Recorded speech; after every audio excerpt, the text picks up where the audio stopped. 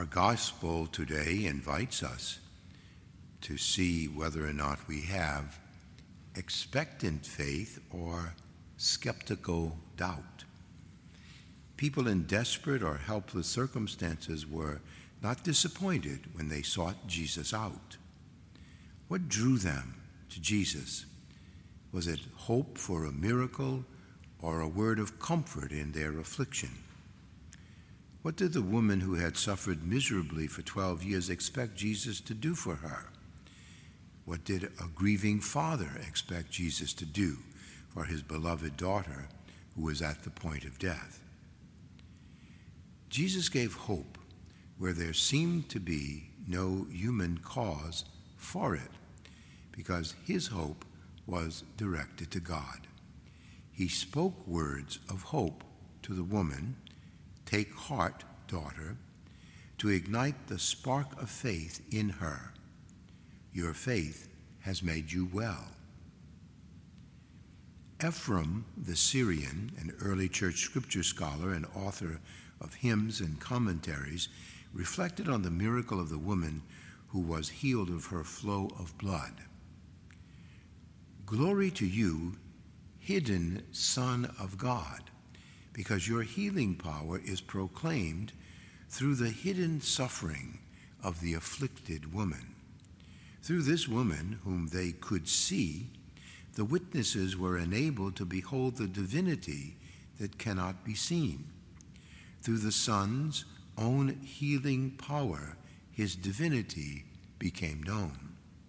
Through the afflicted woman's being healed, her faith was made manifest. She caused him to be proclaimed, and indeed was honored with him. For truth was being proclaimed together with its heralds. If she was a witness to his divinity, he in turn was a witness to her faith. He saw through to her hidden faith and gave her a visible healing. Jesus also gave supernatural hope to a father who had just lost a beloved child. It took considerable courage and risk for the ruler of a synagogue to openly go to Jesus and to invite the scorn of his neighbors and kin. Even the hired mourners laughed scornfully at Jesus. Their grief was devoid of any hope. Nevertheless, Jesus took the girl by the hand and delivered her from the grasp of death.